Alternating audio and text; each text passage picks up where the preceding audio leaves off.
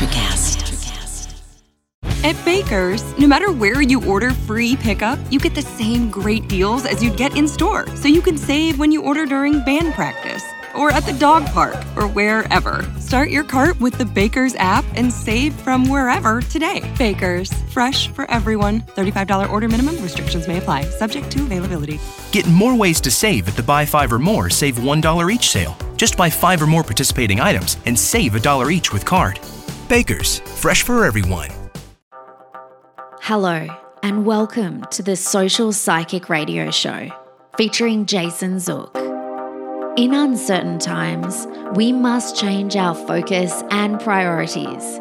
This show will highlight social justice issues with the goal of expanding minds and increasing unity, love, and mutual respect for ourselves and our planet.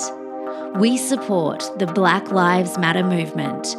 Our show aspires to promote social spirituality, which simply means that by coming together, we can solve any of our problems, including the goal of bringing an end to all forms of hate, discrimination, bias, or oppression. We must protect our environment, reform our criminal justice system, and protect every citizen from police brutality. When we come together, it becomes possible to bridge the gaps that plague our society and divide us from within. We the people means everyone. Hello and welcome to the Social Psychic Radio Show. This is Jason Zook. It's a great pleasure I have the opportunity of presenting special guest, Dr. Ian D. Brooks, to the show today. Dr. Brooks is the chief executive and founder of Rhodes Smith Consulting. He's been leading people and organizations through the process of intentional transformation for 24 years. Dr. Brooks' clients include Netflix, Nike, Shondaland, Sony, Warner Brothers, IBM, Bank of America, Kaiser Permanente, Shalom, the Department of Interior, and their executives. With a PhD in industrial organizational psychology from Marshall Goldsmith School of Management and Alliant International University, and a master's in clinical psychology from Auburn University at Montgomery, Dr. Brooks combines scientific approach and practical application to personal development and organization change. He received his Bachelor of Science degree from Morehouse College. Dr. Brooks cherishes helping people move incrementally towards sustained achievements, with a special focus on technical transformation, leadership development, coaching people of color and women for expanded roles, and assisting individuals to act with intent. He's the author of the book Intention: Building Capabilities to Transform Your Story. Intention integrates research, practical experience, and personal journey, guiding readers towards introspection and action. It's a great pleasure I welcome Dr. Brooks to the show. Welcome to the show. Thanks, Jason. Wonderful and happy to be here. I appreciate you coming on to talk about your book and to talk about your experience, because one of the things for me that's very important is to give individuals I work with guidance on how to transform and change in a way that's meaningful in their lives, right, and it gives them the ability to harness their full potential. And so I wanted to ask you, what motivated you to write your book, Intention? Sure. It's a great question. I think it's a great place for us to start. I strove to write a book that spoke to the essence of what change was. The content is intended, no pun intended, to really reflect what we tend to avoid oftentimes and what we need to start to consider when we start going through the transformational process. It's a balancing of that internal desire to just get through something versus establishing that foundation. I'm really slow about saying foundation because the one thing that we oftentimes forget and skate over. Because throughout my coaching experience and working with clients in a 24-hour lockdown ward, to working with leaders in organizations, to just working with people off the street going through any change, I found that they often struggle with having a strong foundation of two areas. One, being of self. The second one, through discovery of really what were they solving for. And third, and ultimately, how could they ultimately sustain their particular changes? And through that, I really started to garner and just write down and jot down the themes that really were embarking on that path and that journey through change. As I mentioned, we often start off going through change by avoiding a lot of things we swept underneath the rug. We start by focusing on the external pieces versus our internal needs, or our own internal need just to get through something so fast that we don't have the right support and infrastructure put in place. So really, this book was a guide and acts as a guide to reestablish and refocus people in an authentic way to who they are, and as important, integrating the behaviors into their day-to-days so that it can be sustained long-term. I want to ask you this. I was looking at your book, and one of the things I was looking at first to ask you is, what do you believe is the greatest ability of humans? Yeah, I think our greatest ability is to evolve. It's the one thing, in my perspective, that does not take into consideration where you're born in the world, doesn't take into consideration how much money you make. It happens with or without your consent. We are promised one thing in this world, and that is or two things, and that is to live and to die. We will get old. We cannot stop that regardless of what we try. I know oftentimes we hear the adage that we only guarantee two things, death and taxes. Well, technically speaking, you don't have to pay taxes. You really don't in certain areas of the world. But the one thing that goes by with or without a law, with or without a job, and that is our ability to evolve. It's something that's actually started off through our abilities through evolution in time. As we think about woolly mammoths, as we think about Homo sapiens and our own evolution of dragging our knuckles to being able to stand straight up, to even the food products of which we eat now making people taller. You start to see an evolution of how our bone structure, people living longer, etc. Evolution is one thing that will always be there for us, with or without us. And as such, while I'm describing evolution from a passive perspective, when it comes to transforming our own stories, we're now empowering ourselves to harness that evolution, harness the very activity which we're born to do, but now taking control over what is it that I want to achieve. In this case, living a better life and being the best person I can be. I find it sometimes it's hard, and this comes from me personally, to get past our own limitations within ourselves. And I wanted to ask you, when you're looking at everything that you've studied about human potential and our ability to achieve things, how do you deal with people who have a really tough time getting past their own perceived limitations? And what would you suggest to someone who has that kind of an issue? Yes, it's something that I think we all struggle with at some point in time in our lives. Such reservation, such limiting thoughts often keep us comfortable to where we are. And as such, it's going back to that own evolution, right? We've evolved from a sense of safety, of what's right. So if we direct that thinking and taking it back to how we've grown up from kids into adulthood, as children, we're learning by observation of how to survive through crying because we couldn't talk, just modeling people's behaviors because we don't really know what else to do. We're just following the crowd.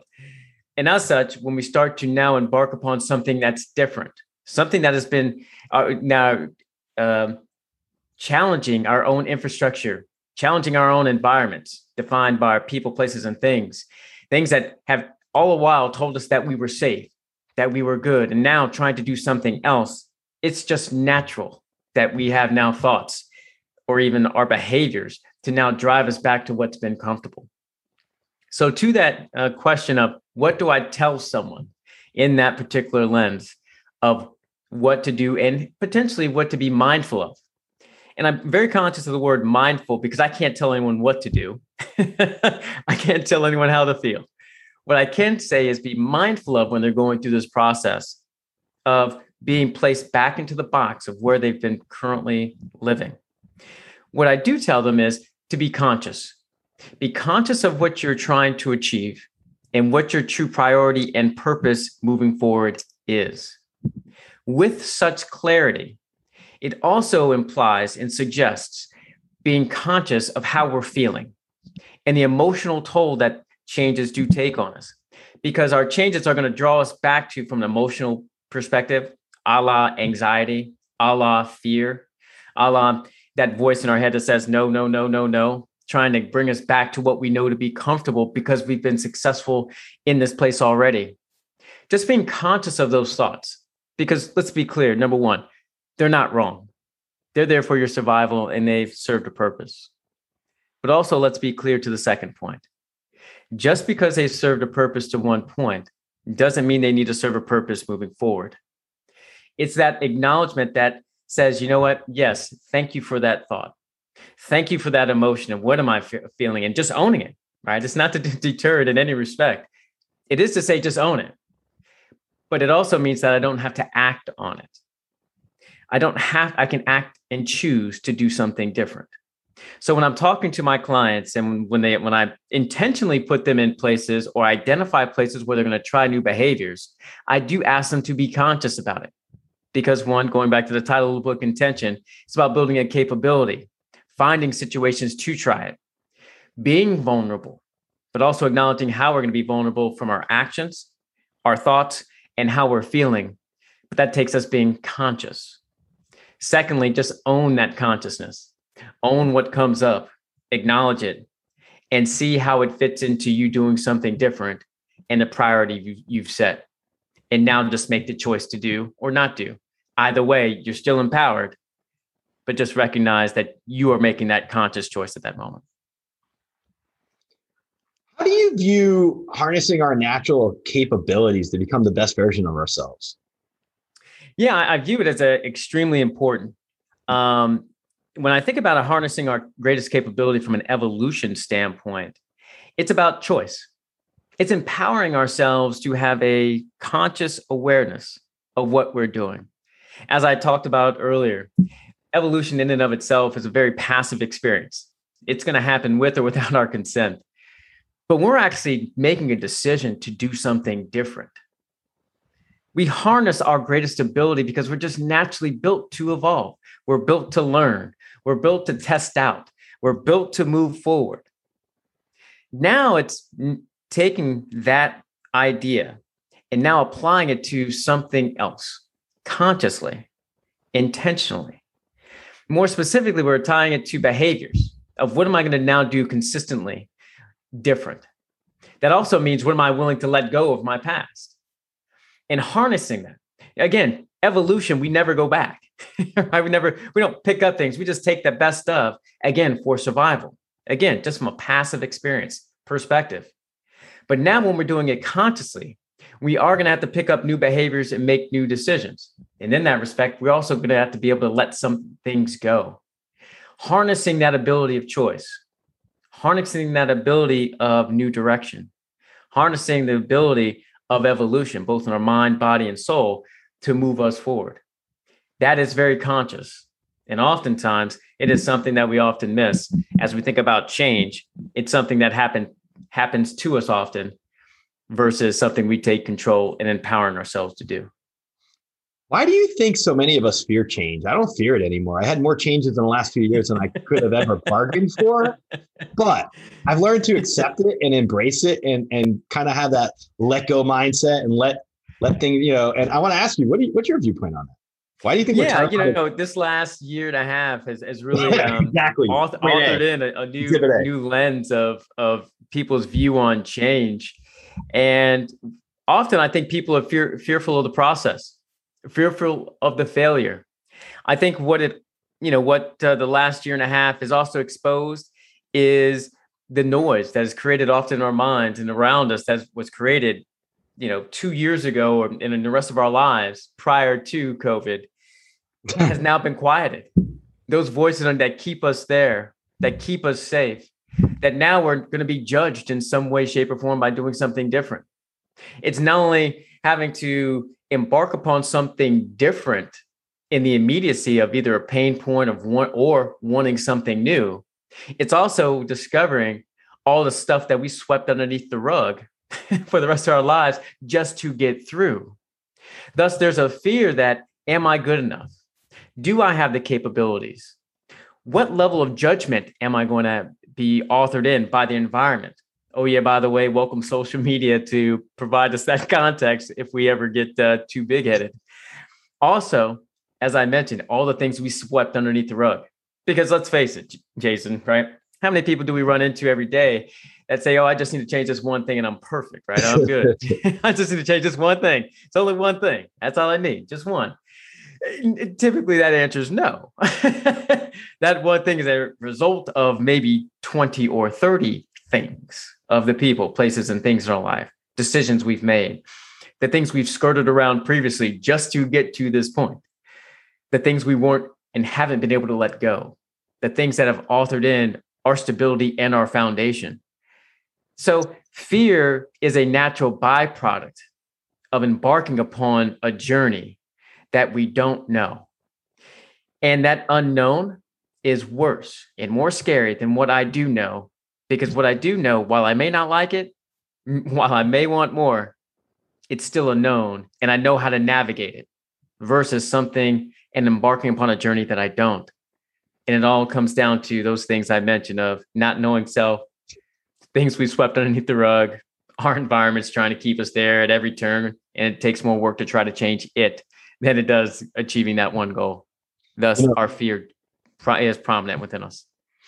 I'm just thinking about this. I gave you kudos because you have your PhD in industrial organizational psychology. When I was in college, I got my degree, my bachelor's in psychology. And if I hadn't gone to law school, I would have gone your route probably. I love what you can do and what you do. And in terms of working with organizations and corporations and the workforce and stuff. And I want to ask, and of course, many other aspects of it.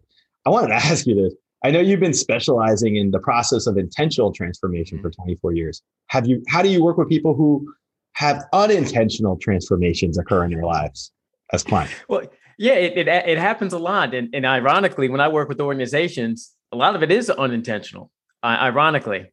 And when I say that, when I come into organizations, the intention is driven by a strategy from an executive level, whereby they're looking at a sheet of paper and they're looking at boxes that they're moving. They're looking at budgets. They're looking at ROI. They are often the ones who are not changing behaviorally in doing anything. The only thing that's changing from them is what shows up on their spreadsheet or how a strategy has been implemented.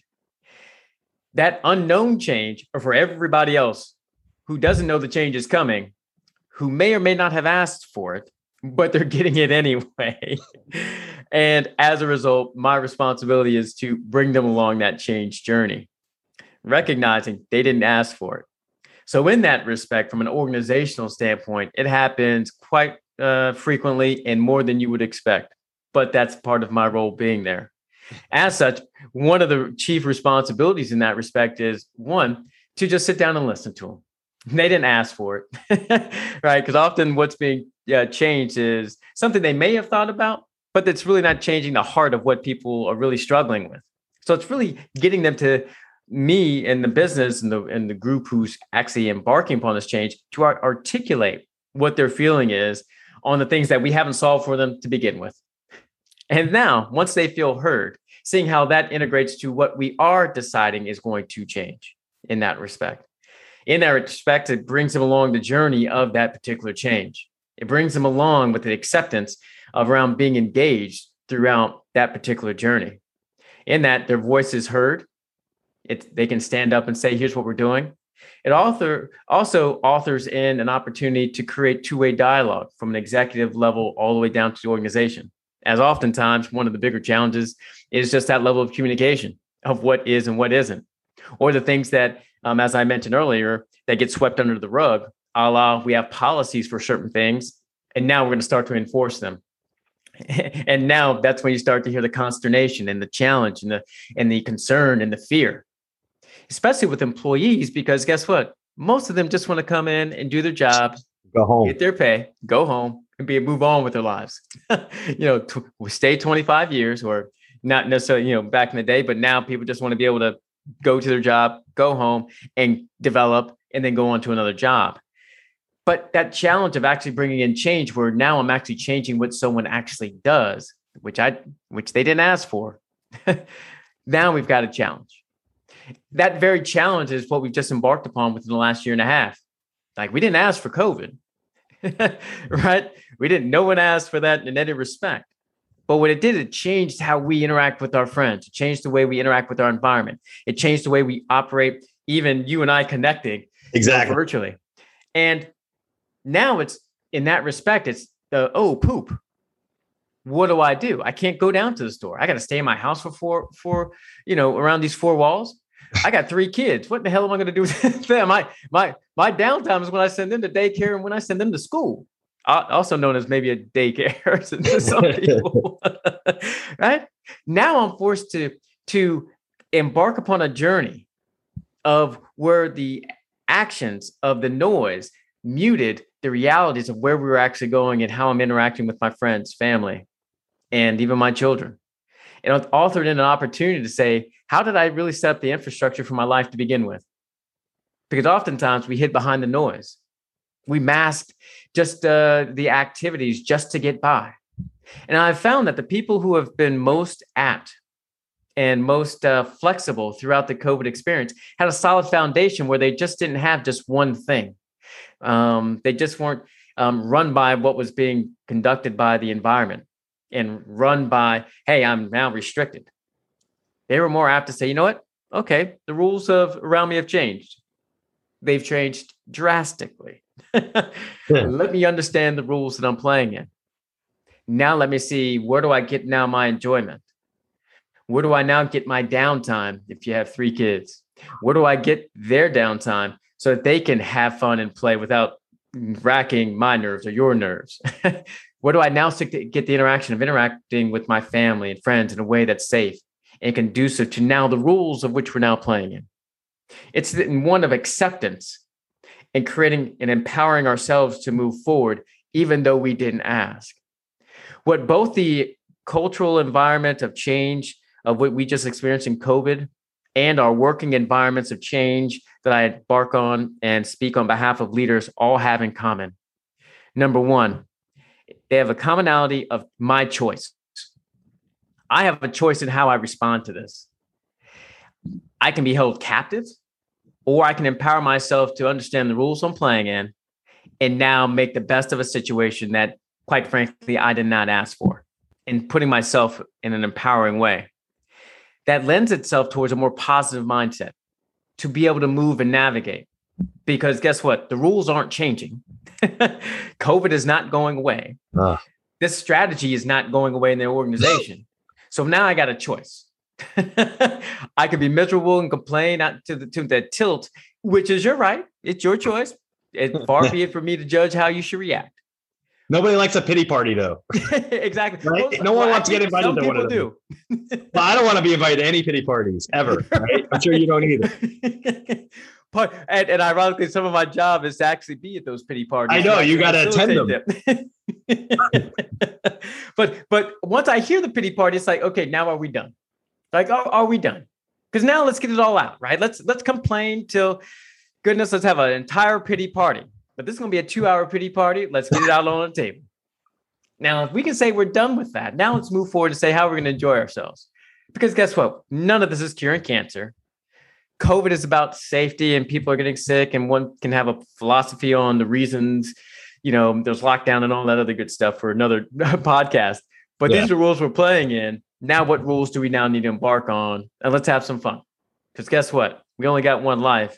As I mentioned, as we started off with the book, our greatest ability is to evolve with or without our consent. And so guess what? If I'm going to evolve, it damn sure won't be because I'm mad. It's going to be with a smile on my face and say, let's go. And I'm going to take control of that.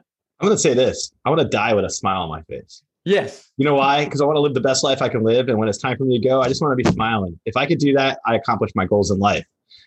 Yeah, I absolutely agree with you. I absolutely agree. There's no better way than to have a smile. Like, you know what? It might be early, might be late, but if I have a smile, you know what? I can say I was enjoying myself. And there's something to be said for that. I commend you for everything you're doing right now. And I know in your intro, I had mentioned that you have worked to coach people of color and women for expanded roles. And I commend you for that. A focus of my show deals with social justice and inclusivity and diversity and equality. And I wanted to ask you, how has that shaped you as an individual and as a leader within your own right with your organization? It's really shaped me quite a bit. As an African-American male, you looking at my skin complexion, probably not the darkest person in the world. Clearly, but the reality is, as an African-American male in the U.S., and the history of development and where we see diversity going, inclusive of race, gender, one's own sexual orientation, thought. It's really been an amazing journey, one of heightened awareness, of which I think COVID has enabled in certain ways, because I don't think we'd have the same level of visibility towards such social justices, because we'd always have noise. As such, as a former leader, one of the things that, and even as an employee in just about every organization I went into, quite frankly, it was always natural for me just to see how many Blacks, how many people of color were in the organization, just because you didn't see it very often. And that told me a lot more about, the relatedness that I would see or hear, the perspectives that I might probably get. And so from a shaping perspective, it really authored in for me a perspective of, one, visibility of my own team, to how I lead, so they can see different example of leadership in certain ways, or consistency of it, so there wasn't anything different or new, and not to be expected. But as I was coaching others as well, making sure that we were conscious of the diversity of thought, gender, and sexual orientation, so that others can see themselves. It's extremely important to know that it's possible, because there's, again, we talk about this idea of diversity as though it's something new, and because we were always looking for our own relatedness. Well, guess what? That's all any leadership team is looking for. Do you have similar thought as me? Do you have similar experiences as I? It's no different than an intimate relationship with me and my significant other. How many shared experiences do we have together? Because that creates the connection, that creates the likeness, that creates, yes, I am of one. Yes, I am safe. Yes, I am good enough. But if you don't see that, you don't see that safety.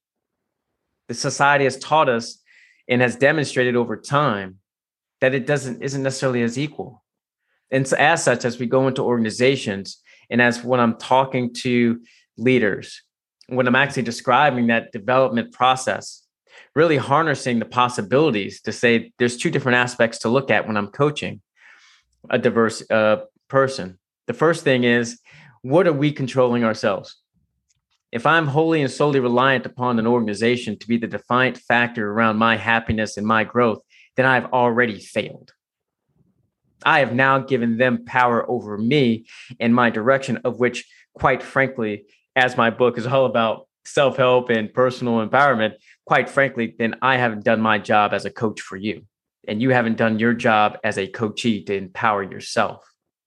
The second piece behind that is, just because you don't see someone ahead of you that does not look like you, or others that have a cap that might be higher, but you definitely might see a cap, that does not mean there's a ceiling, as much as there might just be a shorter runway. What is your runway here? What is your runway? But also, where can you create your own experiences in your own lane from a development standpoint within that organization, both internally or externally? What COVID has demonstrated to us is that we don't need to get that same mentorship or development at our own desk, our own places of work. We can get that from anywhere. I think it's also what we see now. You couple the diverse talent and the diversity ideas and philosophy of development that's percolated across our whole societal footprint, is now being exercised on how people make their job choices. That's been started, for the last 10 years. And that is that gig economy, right? Where people are now matching what they want to do with the experiences that they're going to get in a moment, as well as the values of which that organization has.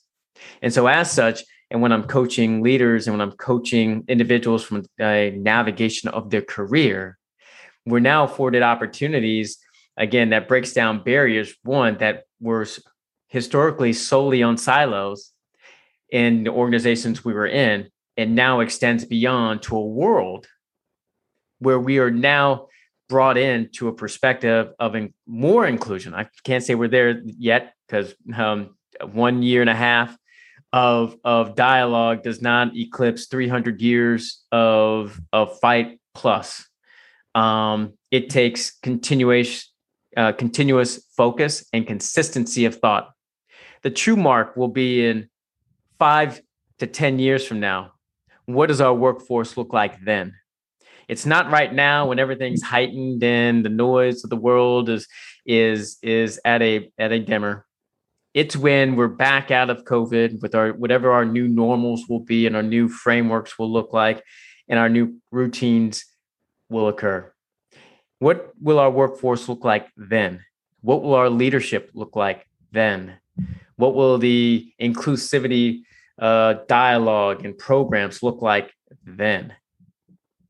That's where you will see the earmark of what did the last year and a half and the various social conversations we're having now, how have they really percolated and demonstrated themselves long term?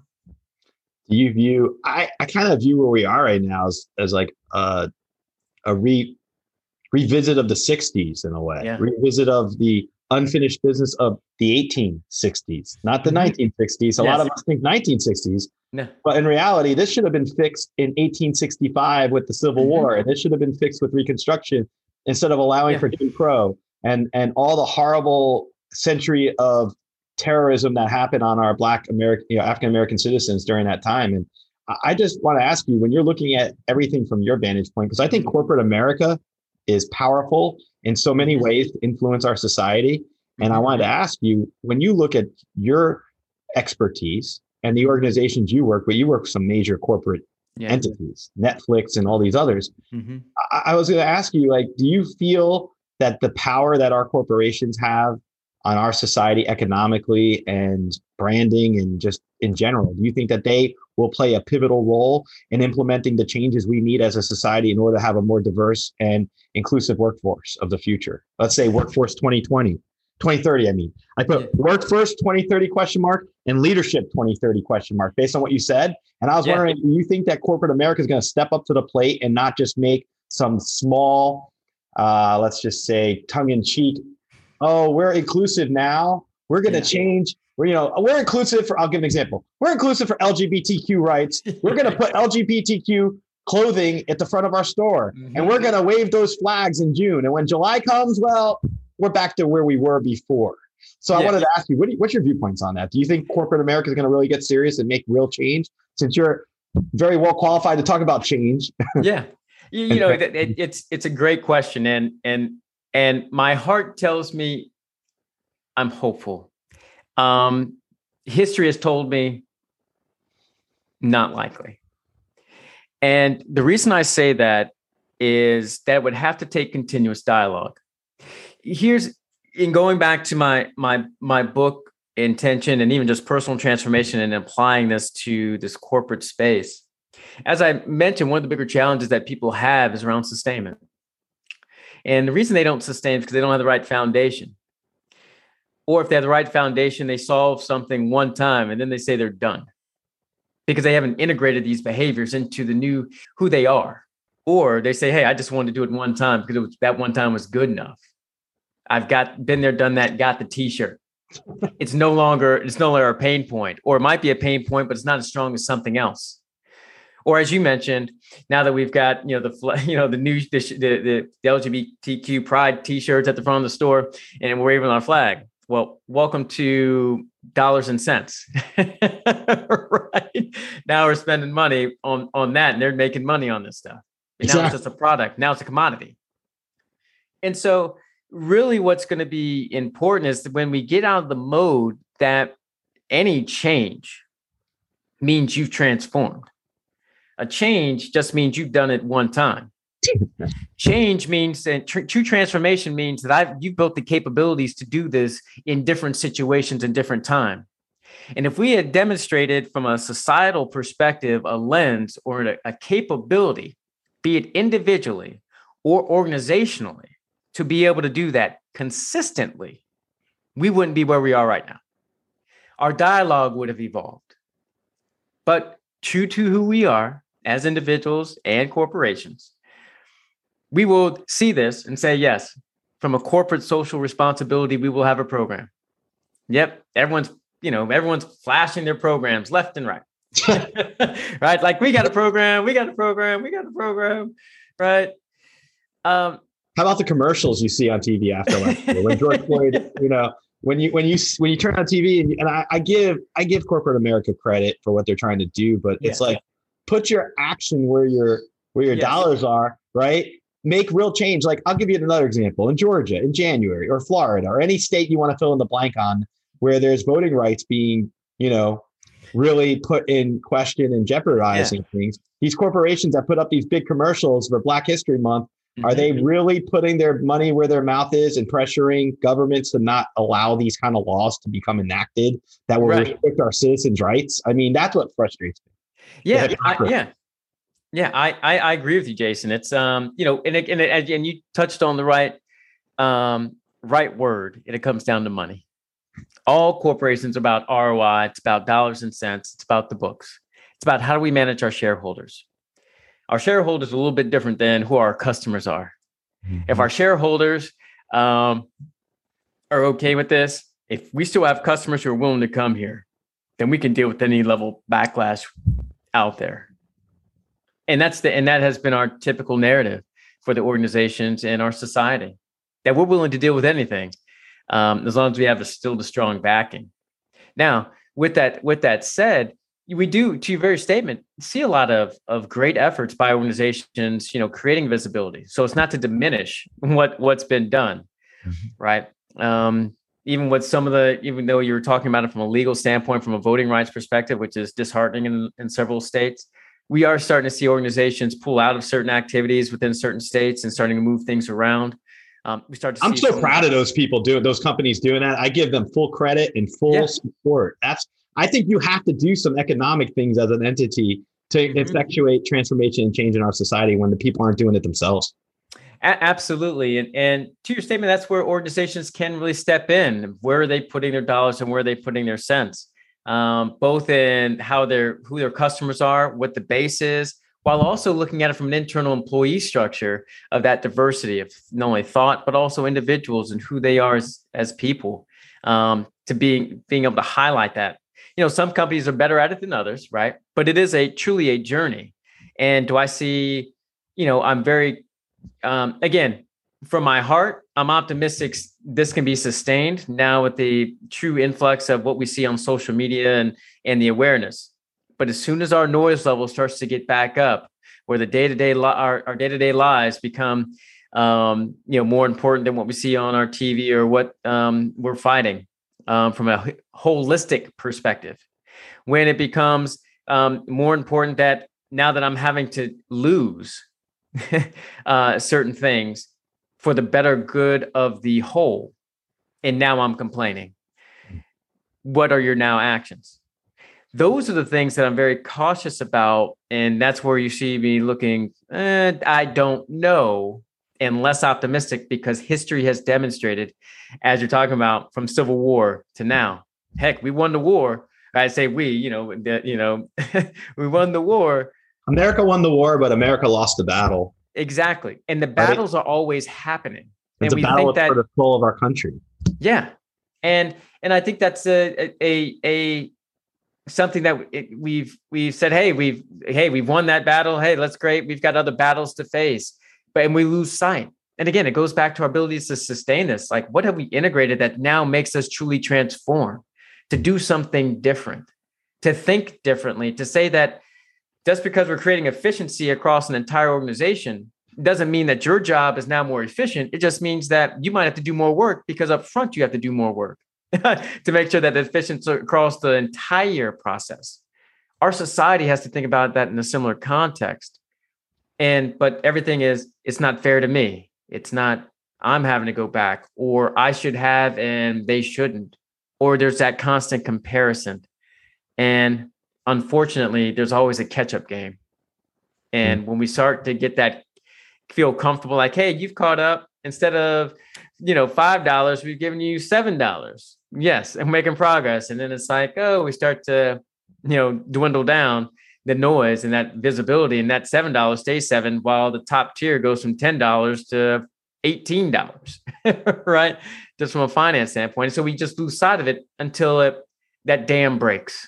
And unfortunately, it's, I don't know to what extent our visibility will be there in the next 10 years to 15 years, where we're at. I want to ask you about this, and I'll go back to your book too. How did the George Floyd situation affect you personally and change your viewpoint, if at all, about transformation in America? It didn't change my viewpoint. As an African-American male, you see these stories have been there. It's just unfortunate that this individual died. As the nephew and grandson of police officers, I understand the trials and tribulations that they go through in putting their lives on the line. I understand and acknowledge that, quite frankly, they can walk out the door every single day and may never come home because they're intended to serve and protect. Thus, that heightened awareness and that visibility, acknowledging when you get in a situation like that, your energy is there. Now, putting that acknowledgement to the side for the moment and acknowledging the realities. What happened to George Floyd should never have happened.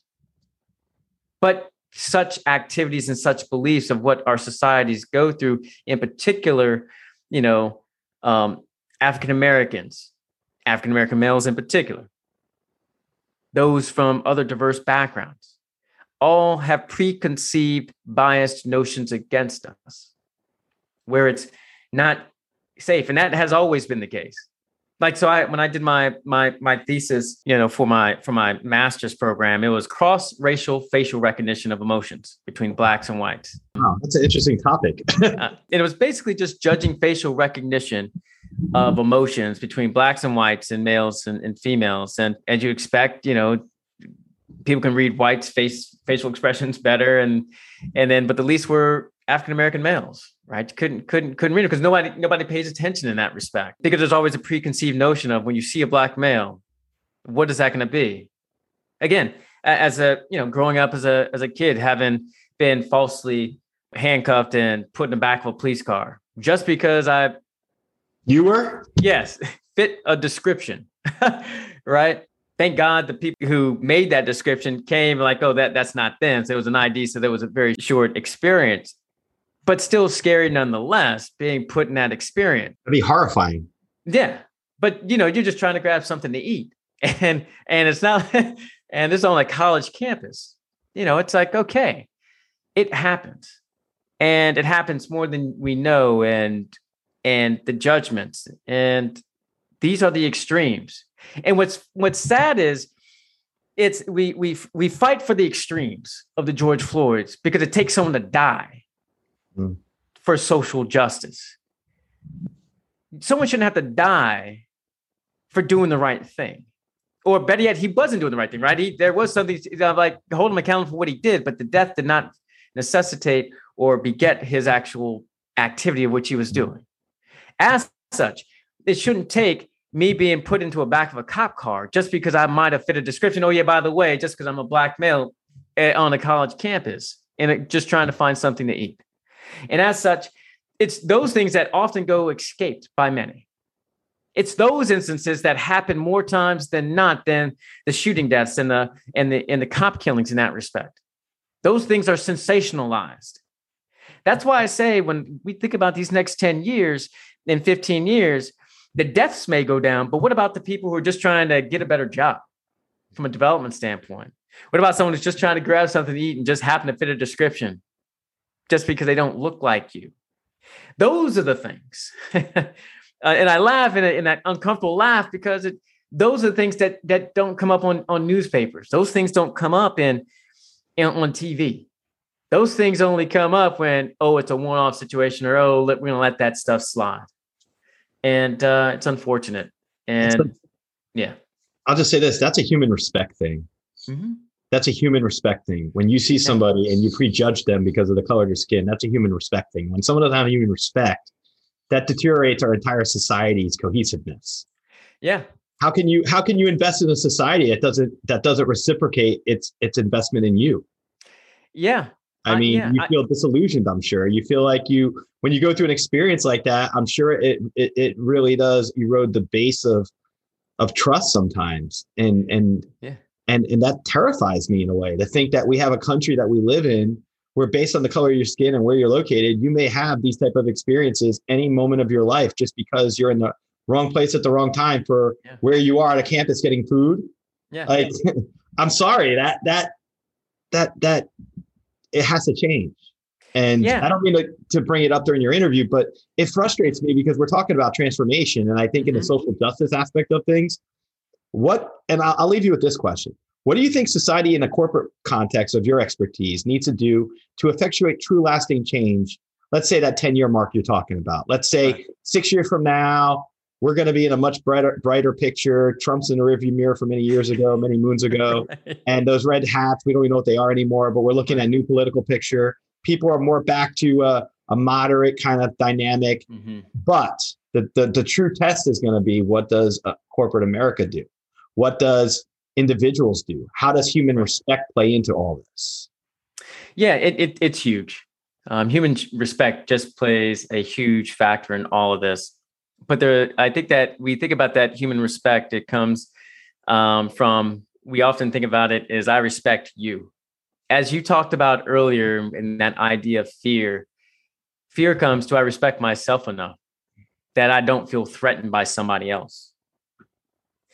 And in that respect, and drawing it down to your question of 10 years from now for organizations, it's building the infrastructure of the foundations of what they're building on now. And for some organizations, they've already had it in place. I mean, I've worked with some really outstanding organizations where they've had some outstanding programs from a development standpoint, but they have to be carried forward at strength and visibility. For those that aren't, they're already lagging behind, and now they're having to socialize themselves in a number of ways. So they're almost telling on themselves in a number of respects. But in that 10-year mark, this idea of diversity of both thought and who people are, and that true uniqueness is built into the fabric. So what does that look like from a talent development perspective? It's clarity on, number one, who's in your talent pipeline, both from a diverse standpoint of their backgrounds, from their race, gender, creed, religion. And let's not forget, religion is also an area that often comes into constant battle from a diversity standpoint of thought and belief and values. The second thing I would say is, in that integration from a talent pipeline, is now how many moves have we made, both the integration, so it's not seen as an us or them. It's how many talent have actually traversed across the silos within organizations. Because oftentimes it's, I trust Ian because, I'm going to say it out loud, is, oh, he's a token Black guy, right? Or you're a token person at that point, or I got my one, right? I got my one woman. Or they combine them, say, I have an LGBTQ woman. I'm good. I've checked two boxes. Card. Right. You're hired. I don't care what you do. Actually, true story. Someone interviewed me for a job the other day. True story. And he said one of the things the organization was doing was looking to get more diverse diverse candidates, and more specifically African-American men within the organization. That told me more about them than it does me. It's like, okay, you probably wouldn't look at me without that mandate. So it can't be a mandate if you have to actually say it out loud. So 10 years from now, if we're actually still having that conversation, then we've got a problem. 10 years from now, we've got to still continue having the momentum. So we have to track metrics around it to say, okay, how many people of color, how many women, how many people with diverse views? And, obviously some of that can't be authored in and create awareness around, because now you come into different lawsuits. As such, when I work for the Equal Employment Office for the Department of Interior, their Minerals Management Service, a long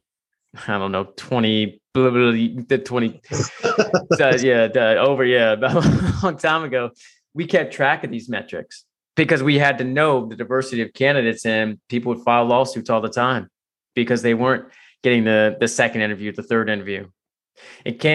So we got to continuously track metrics. As important, organizations need to be showing up as true partners with the community. So where are they showing up? Who's on their boards from a diversity standpoint? How are they partnered with different organizations?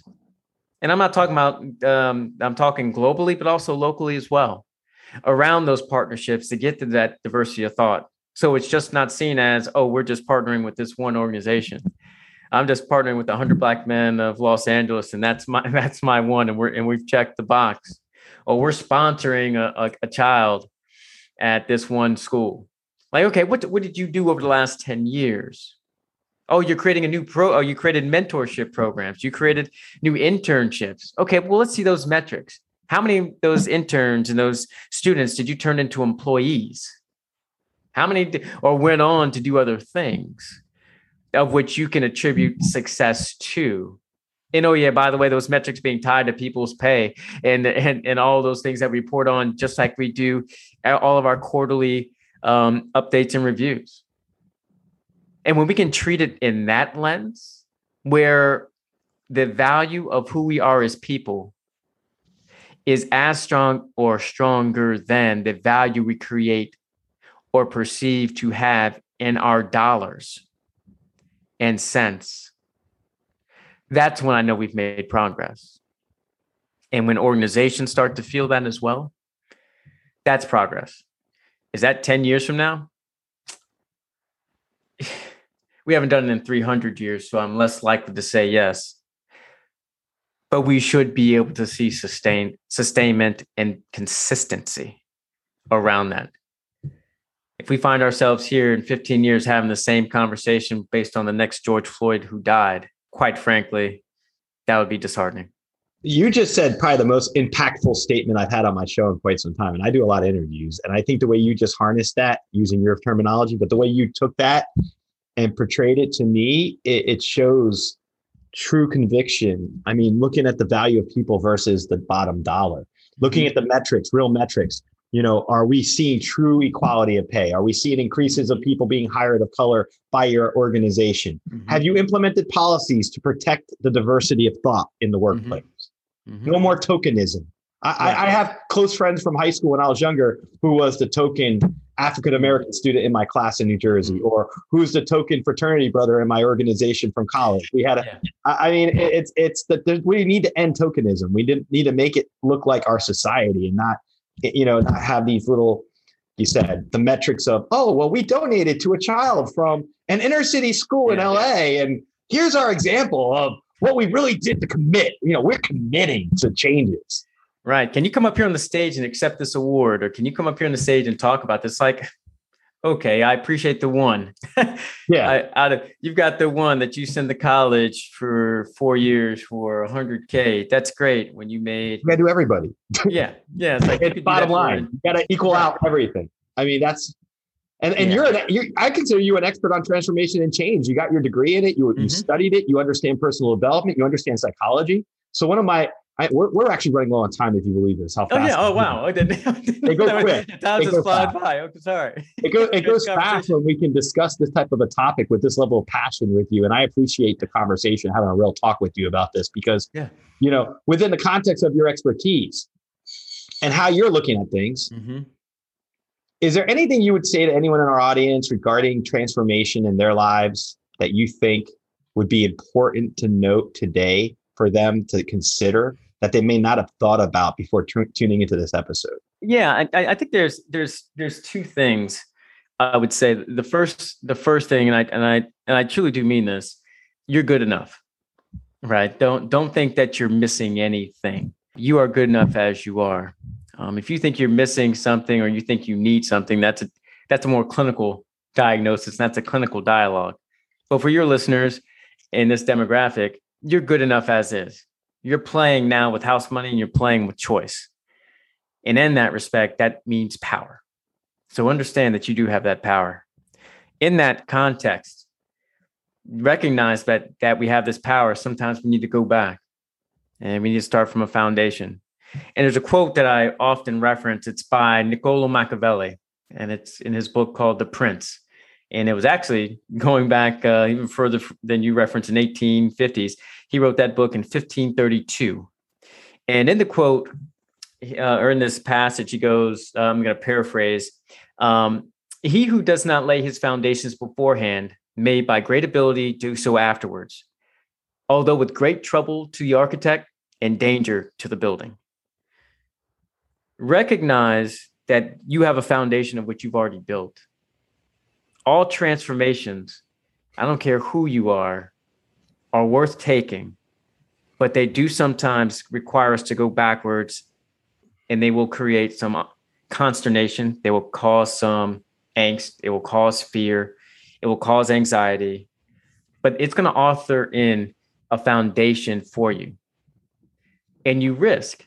And although you might, with great ability, do so afterwards, you're going to risk trying to course correct all your foundation as you move forward and try to build and create consistency and sustainment, because you didn't create that foundation ahead of time. And as such, as you start changing things, as just experienced in Florida, great danger to the building. It could come down as you start to change things. And unfortunately, that may be more daunting, more anxiety proofing, creating more fear than you ever anticipated.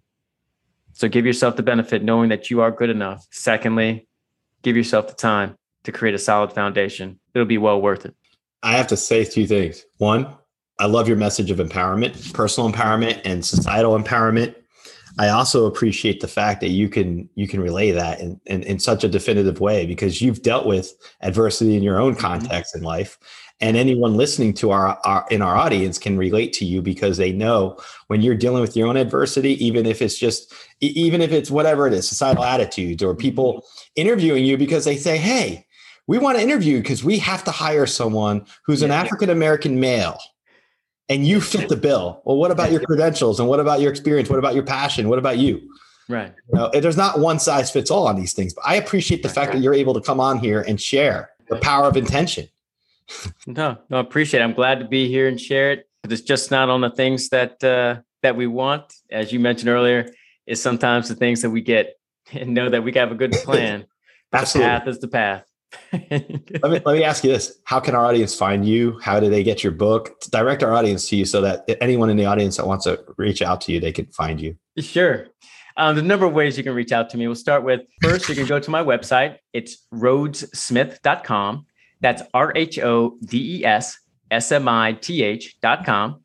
There you'll see this podcast we posted there, along with different write-ups around my book, my coaching practice, as well as my group coaching that I do for leaders as well as for individuals.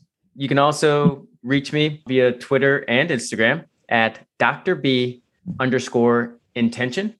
There you'll see updates around my book, my thoughts around change, transformation on a more real day-to-day basis, quotes that I have in mind, etc. As well, you can find the book on Amazon as well as Barnes & Noble under Intention, Building Capabilities to Transform Your Story. If you haven't seen a copy, here's a copy of it just in case, and so you can see it directly from an evolution standpoint. There you'll find this copy as well as an ebook version, and a audiobook version will be coming out here in the not too distant future. Dr. Brooks, I want to thank you for coming on, but before we end the episode, I want to ask you, sure, if you were a spirit animal, which spirit animal would you be and why? Ooh. If you want, I could go first. Yeah. I'm thinking about. I do this. No worries. That's a good one. I go by owl. I like to say that I would be an owl. Obviously, if you look at my shirt, I have a bunch of toucans on today. I'm into birds. I have two parrots. You probably hear them in the background in the other room. Okay. I grew up with a parrot as a little kid.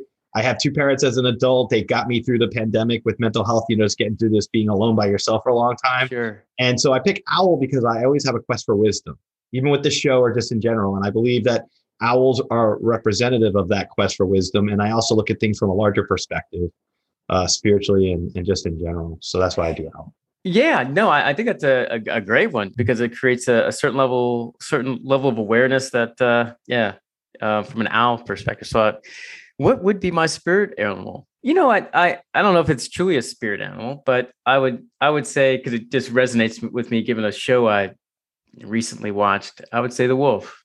Okay. It's a leader, but also they run in packs. They're demonstrating and modeling while also acknowledging that part of our survival is that individual journey, while also feeling that sense of connection. They can be feared while also loved. They can be trained while also being fiercely independent. They can be fearful, but they also can be pets.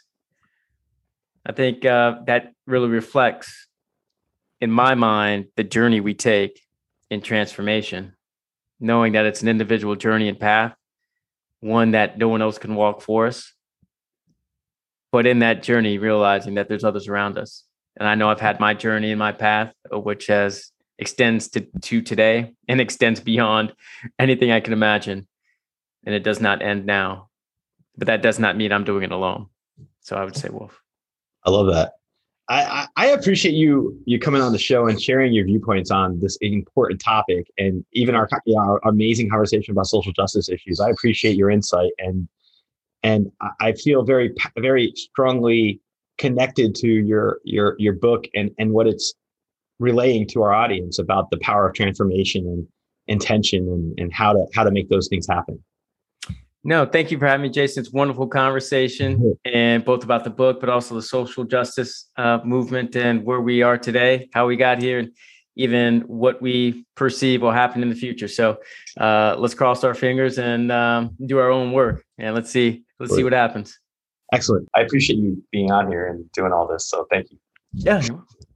I just want to thank Dr. Brooks for coming on the show today and sharing his insights and experience on this very important topic of intention. His book it's Intention, Building Capabilities to Transform Your Story. It integrates research, practical experience, and his own personal journey, as well as seeking to guide readers toward introspection and action. I like Dr. Brooks's message because he lives what he does. He lives by his example, and he's been through his own experiences, and that's what helps shape who he is. And so each of you in the audience, I wholeheartedly hope that when you listen to this interview, you can remember that you are good enough. You have what it takes. You can transform positively in your life with the power of intention. Check out this book, look at it, read it, study it, understand it, because this book was created by somebody who put the work and the labor into it his entire life to help make it digestible for each of us. So review this information, because true change comes from within. It comes from mindsets, paradigm changes, and conviction and passion. And if we have all of those within ourselves, we can truly change not only ourselves, but society. Check this stuff out. As Dr. Brooks has said, he's on Twitter, and I'll put his contact information in the show notes for the show, as well as the website and where you can find his book. I thank you for tuning into this episode. Stay positive, because when you stay positive, anything's possible. Thank you. Thank you for listening to this episode of the Social Psychic Radio Show. Don't forget to join us for another episode next time. If you enjoyed the show, we'd love for you to subscribe, rate, and give us a review on iTunes. You can also check us out on Facebook, and don't forget to visit the Social Psychic YouTube channel. Until next time, it's a big world out there. Keep an open mind, embrace your paradigms, and know that the universe is always yours to explore. At Baker's, no matter where you order free pickup, you get the same great deals as you'd get in store, so you can save when you order during band practice, or at the dog park, or wherever. Start your cart with the Baker's app and save from wherever today. Baker's, fresh for everyone. $35 order minimum. Restrictions may apply. Subject to availability. Get more ways to save at the Buy 5 or More Save $1 each sale. Just buy 5 or more participating items and save $1 each with card. Baker's, fresh for everyone. Hey there, I'm DC. I host the Rock Podcast, Back to the Arena, The Interviews. It's about a 30-minute podcast where I talk one-on-one with a band who has released new music. You can find us on all the best podcast sites like Spotify, Apple, Google, iHeartRadio, and more. If you're a rock fan like me, subscribe today to Back to the Arena, The Interviews. Electricast. Hey there, fabulous souls. I'm Stephanie Baclaan. And I'm Eden Alpert. And we're the hosts of the brand new podcast, Unapologetically Fab. Get ready to join us on an amazing and real journey as we dive into life after 40 and own it. We're all about changing the narrative, leaning into who you are, and living a life by your own design. Join us as we embrace life unapologetically and redefine success. This is Unapologetically Fab, an Electricast production. See you there.